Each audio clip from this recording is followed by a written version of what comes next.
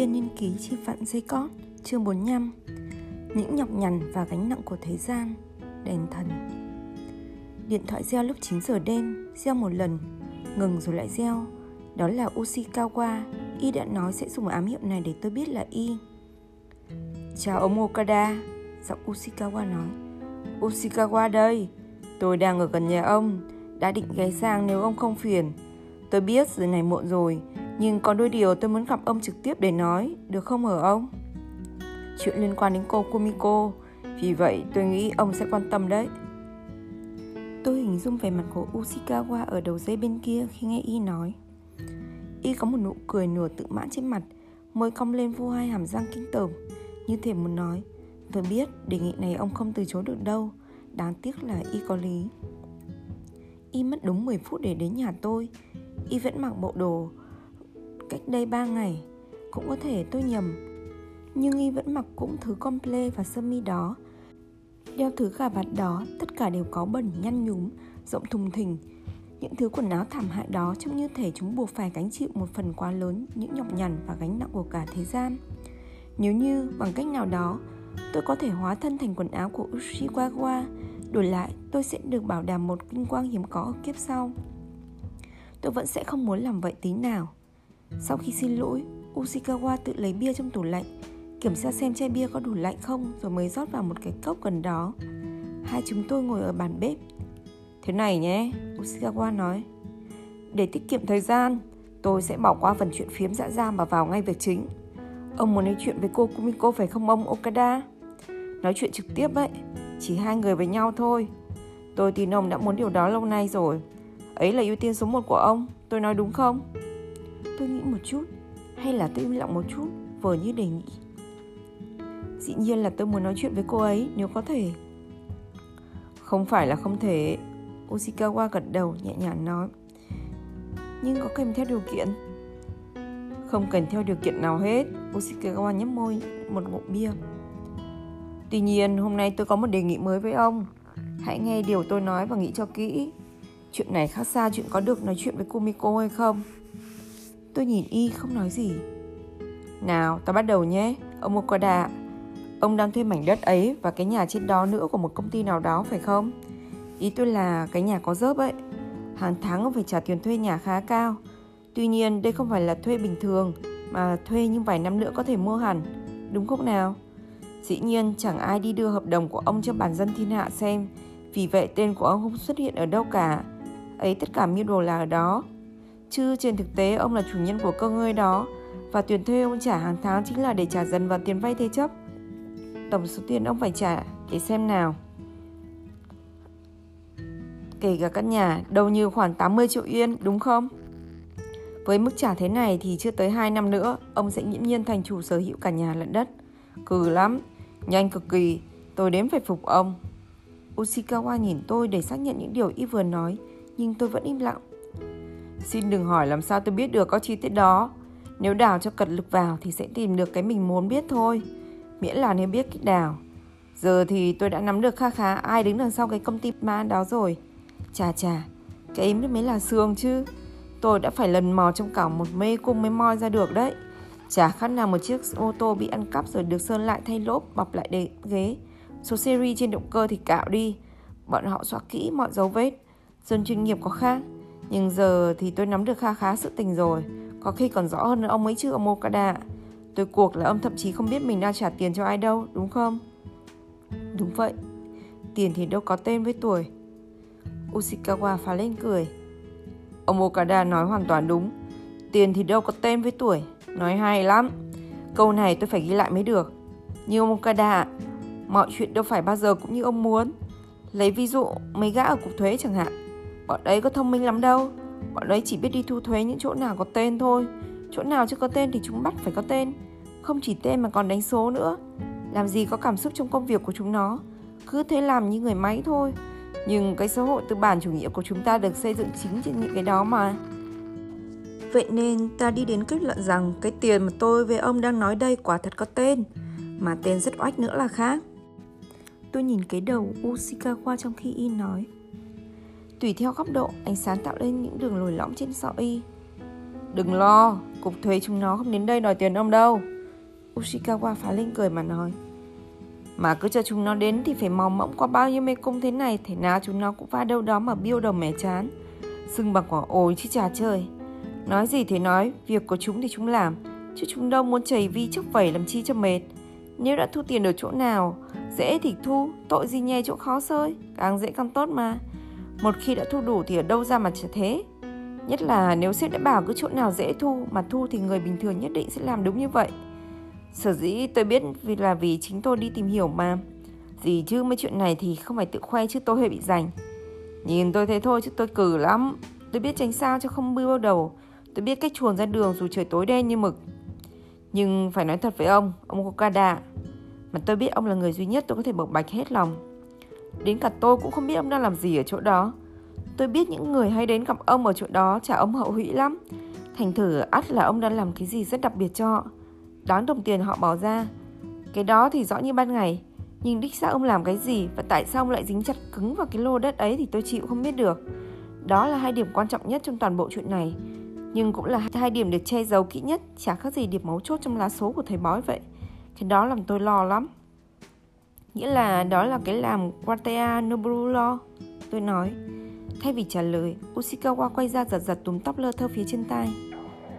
Nói riêng giữa tôi và ông thôi ông Okada. Phải thú nhận rằng tôi thật sự phục ông. Không phải nịnh ông đâu. Nghe thì hơi lạ chứ thật ra về cơ bản ông là người hoàn toàn bình thường. Nói đằng thẳng ra thì ông chẳng có gì đặc biệt hết đấy.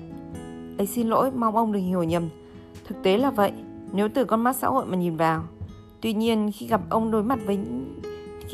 đối mặt như thế này thì tôi thật sự rất có ấn tượng với ông, về cách hành xử của ông.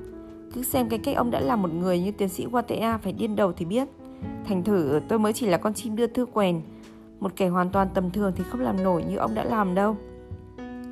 Tôi thích ông là thích ở chỗ đó ông Okada, thật đấy.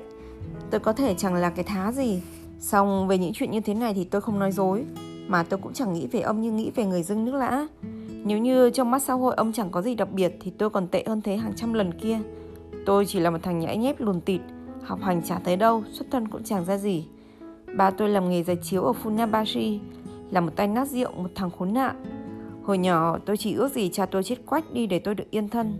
Tôi khốn khổ quá mà. Thế là rốt cuộc lão ta nghèo thật. Chẳng biết vậy là tốt hơn hay xấu hơn nữa. Sau đó tôi phải chịu cảnh khốn cùng y như người ta viết trong sách giáo khoa ấy. Tuổi thơ tôi chẳng có lấy một kỷ niệm nào gọi là đẹp đẽ. Chẳng bao giờ được cha lẫn mẹ nói trong một lời tử tế. Chẳng lạ là tôi đổ đốn. Tôi chầy chật lắm mới học hết trung học. Sau đó thì chính trường đời mới dạy những môn đích đáng cho tôi. Tôi sống được là nhờ chút nhỏ nhoi tôi có, nhờ cái đầu này đây. Chính vì vậy tôi không ưa những ai thuộc tầng lớp thượng lưu hay những quan chức này nọ. Tôi không chỉ ưa đâu, tôi căm ghét mới đúng. Cứ đường hoàng bước thẳng vào xã hội qua cửa chính, vợ đẹp như tiên, rồi thì vênh vang tự mãn. Tôi thích những tay như ông đấy, ông Okada. Cái gì cũng tự mình làm nên. Ushikawa cởi diêm rồi châm một điếu thuốc nữa. Tuy nhiên, ông không thể cứ như thế này mãi. Sớm muộn gì ông cũng gục thôi, ai cũng gục mà. Con người ta sinh ra là vậy. Cứ theo lịch sử tiến hóa thì chỉ mới hôm qua thôi con người mới học được cách đi trên hai chân. Và giờ gió nghĩ ngợi toàn những điều rắc rối. Thành thử ông đừng lo, ông Okada, ông sẽ gục thôi. Nhất là trong cái thế giới mà ông đang cố cầm cự ấy. Ai thì rồi cũng gục thôi. Có quá nhiều chuyện rắc rối, quá nhiều cách tự chuốc phiền toái vào mình. Đó là một thế giới tạo lên bằng lắm điều rắc rối. Tôi đã từng làm việc trong thế giới đó từ sinh thời ông bác của tiến sĩ Watea. Nay thì tiến sĩ đã thừa kế chọn cái thế giới đó. Trước nay tôi toàn làm những thứ phập phù để có cái ăn. Nếu như tôi vẫn cứ vậy thì chắc bây giờ tôi đã nằm khám, có khi còn bỏ mạng rồi không chừng. Không đùa đâu. Watea tiên sinh quá cố đã cứu tôi đúng lúc. Thành thử hai con mắt nhỏ này của tôi từng nhìn thấy lắm sự đời rồi. Trên đời này ai rồi cũng gục. Tay mơ ư, lặp lõi ư, chẳng khác gì nhau. Ai cũng gục hết, ai rồi cũng đau thương hết. Anh Cừ cũng vậy mà anh Xoàng cũng vậy, như nhau tuốt. Chính vì vậy mà ai cũng cố bảo hiểm cho bản thân mình chút đỉnh. Thằng tép diêu như tôi mà cũng có nữa là. Có vậy thì anh mới sống được nếu chẳng may bị gục. Chứ nếu cứ trơ ra có mỗi mình anh, không thuộc về đâu cả thì đã gục là gục hẳn. Đi đời luôn, chấm hết. Đáng lẽ tôi không nên nói với ông đâu. Nhưng ông quả thật sắp gục rồi đó, ông Okada. Chuyện đó chắc như đinh đóng cột. Sổ của tôi ghi rõ vậy mà. Trong 2-3 trang nữa bằng mực đen, chữ to đàng hoàng: Okada Toru sắp gục tới nơi rồi. Đúng vậy đó, tôi không dọa ông đâu. Ở thế giới này tôi đã nói là chính xác hơn nhiều so với dự báo thời tiết trên TV. Thành thử tôi chỉ muốn nói với ông thế này: đã đến lúc ông nên rút lui đi thôi. Nói đến đó, Ushikawa ngậm miệng mà nhìn tôi. Đoạn y nói tiếp: chúng ta nên thôi đừng vờn nhau nữa, ông Okada. Nói thẳng vào việc thì hơn. Màu đờ nãy giờ cũng dài dòng lắm rồi. Giờ tôi nói ngay vào đề. Tôi đến đây là có một đề nghị với ông. Ushikawa đặt cả hai tay lên bàn, rồi y búng lưỡi vào môi. Vậy là như tôi mới nói với ông đó, ông nên cắt đứt liên hệ với cái khu đất ấy và rút lui khỏi chuyện này. Nhưng có thể dù ông có muốn cũng không rút lui được. Cũng có thể ông còn phải trả cho hết nợ vay đã, bằng không thì kẹt cứng. Ushikawa ngưng ngang nhìn tôi dò xét. Nếu vấn đề là ở tiền thì chúng tôi sẽ giúp ông. Nếu ông cần 80 triệu yên, tôi sẽ mang đến cho ông 80 triệu yên mới cứng, còn nguyên bó. 8.000 tờ giấy bạc 10.000 yên, ông có thể trả dứt nợ. Còn bao nhiêu thì đút túi, thế là ông sành nợ, tự do, tuyệt quá còn gì. Nào, ý ông sao? Vậy là mảnh đất và căn nhà sẽ thuộc về Wataya Noboru. Ý là vậy phải không? Phải, chắc vậy. Chắc là sẽ thế thôi. Tuy nhiên có lẽ sẽ còn phải giải quyết nhiều thứ lặt vặt nhiêu khê nữa. Tôi suy nghĩ một chút về đề nghị của y. Ushikawa này, thực sự là tôi chưa hiểu. Tôi không hiểu tại sao Wataya Noboru cứ khăng khăng đòi tôi phải từ bỏ cái cơ ngơi đó đến vậy. Làm chủ được chỗ đất đó rồi thì ông ta sẽ định làm gì? Ushikawa chậm rãi lấy lưng bàn tay trả lên má. Ông Okada, tôi xin lỗi. Mấy chuyện đó tôi không biết. Ngay từ đầu tôi đã bảo ông rồi, tôi chỉ là con chim đưa thư ngu ngốc thôi. Ông chủ tôi bảo tôi làm gì tôi làm nấy. Mà hầu hết việc ông ấy giao cho tôi thì làm thì chẳng thích thú gì. Hồi nhỏ đọc chuyện Aladdin ấy mà, tôi luôn luôn cảm thông với ông thần đèn. Ông ta bị thiên hạ làm tình làm tội quá cỡ. Nhưng tôi bảo chả bao giờ mình muốn mình lớn lên thành giống như ông ta. Có vui vẻ gì đâu, thật đấy mà. Nói gì thì nói, người ta cử tôi đến đây là để truyền đạt một thông điệp. Nội dung thế nào thì tôi nói với ông rồi đấy. Đó là thông điệp của quyền tiến sĩ Wataya. Tùy ông lựa chọn, ông nói gì nào. Câu trả lời tôi phải mang về là thế nào đây? Tôi không nói gì. Dĩ nhiên, ông cần thời gian suy nghĩ. Tốt thôi, chúng tôi có thể cho ông thời gian. Tôi không có ý bắt ông phải quyết định ngay tắp lự. Giá như tôi có thể bảo ông cứ suy nghĩ bao lâu tùy tỉ. Nhưng nghe rằng chúng tôi không thể rộng rãi như vậy. Cho nên tôi nói thế này ông Okada. Cho tôi có một lời khuyên của cá nhân thôi. Một đề nghị hậu hĩnh thế này không phải cứ nằm đó đợi ông mãi đâu. Chỉ cần ông ngoảnh đi một giây, ngoảnh lại thì nó đã biến đằng nào rồi. Nó có thể bốc hơi như sương trên cửa kính ấy. Thành thử ông cứ nghĩ cho nghiêm túc đi, nhưng phải khẩn trương. Đề nghị này không tồi đâu, ông hiểu ý tôi chứ? Ushikawa thở dài rồi nhìn đồng hồ. Trời đất quỷ thần ơi, tôi phải đi rồi. Chắc tôi lại ngồi lâu quá khiến ông phát chán lên rồi. Lại được ông đãi bia và cũng như mọi khi toàn là tôi nói. Thôi thì xin lỗi nhé, không phải tôi định thanh minh đâu. Nhưng chả hiểu sao mỗi lần tới đây tôi lại thấy như ở nhà vậy. Ông có cái nhà tiện nghi quá chừng ông cơ đà, thật đấy. Ushikawa đứng dậy, đem cốc, chai bia và cái gạt tàn đến chỗ chậu rửa bát. Tôi sẽ liên lạc với ông Okada sớm. Và tôi sẽ thu xếp cho ông nói chuyện với Kumiko. Chuyện đó tôi hứa không lâu nữa đâu. Sau khi Ushikawa đi khỏi, tôi mở cửa sổ cho khói thuốc tích lũy nãy giờ bay ra ngoài. Đoạn tôi uống một cốc nước. Ngồi trên sofa, tôi vuốt ve con cá thu đang nằm trong lòng tôi. Tôi hình dung Ushikawa vừa ra khỏi nhà tôi một bước là cởi ngay đồ giả trang rồi bay về chỗ Wataya Noboru. Tưởng tượng đến là vớ vẩn.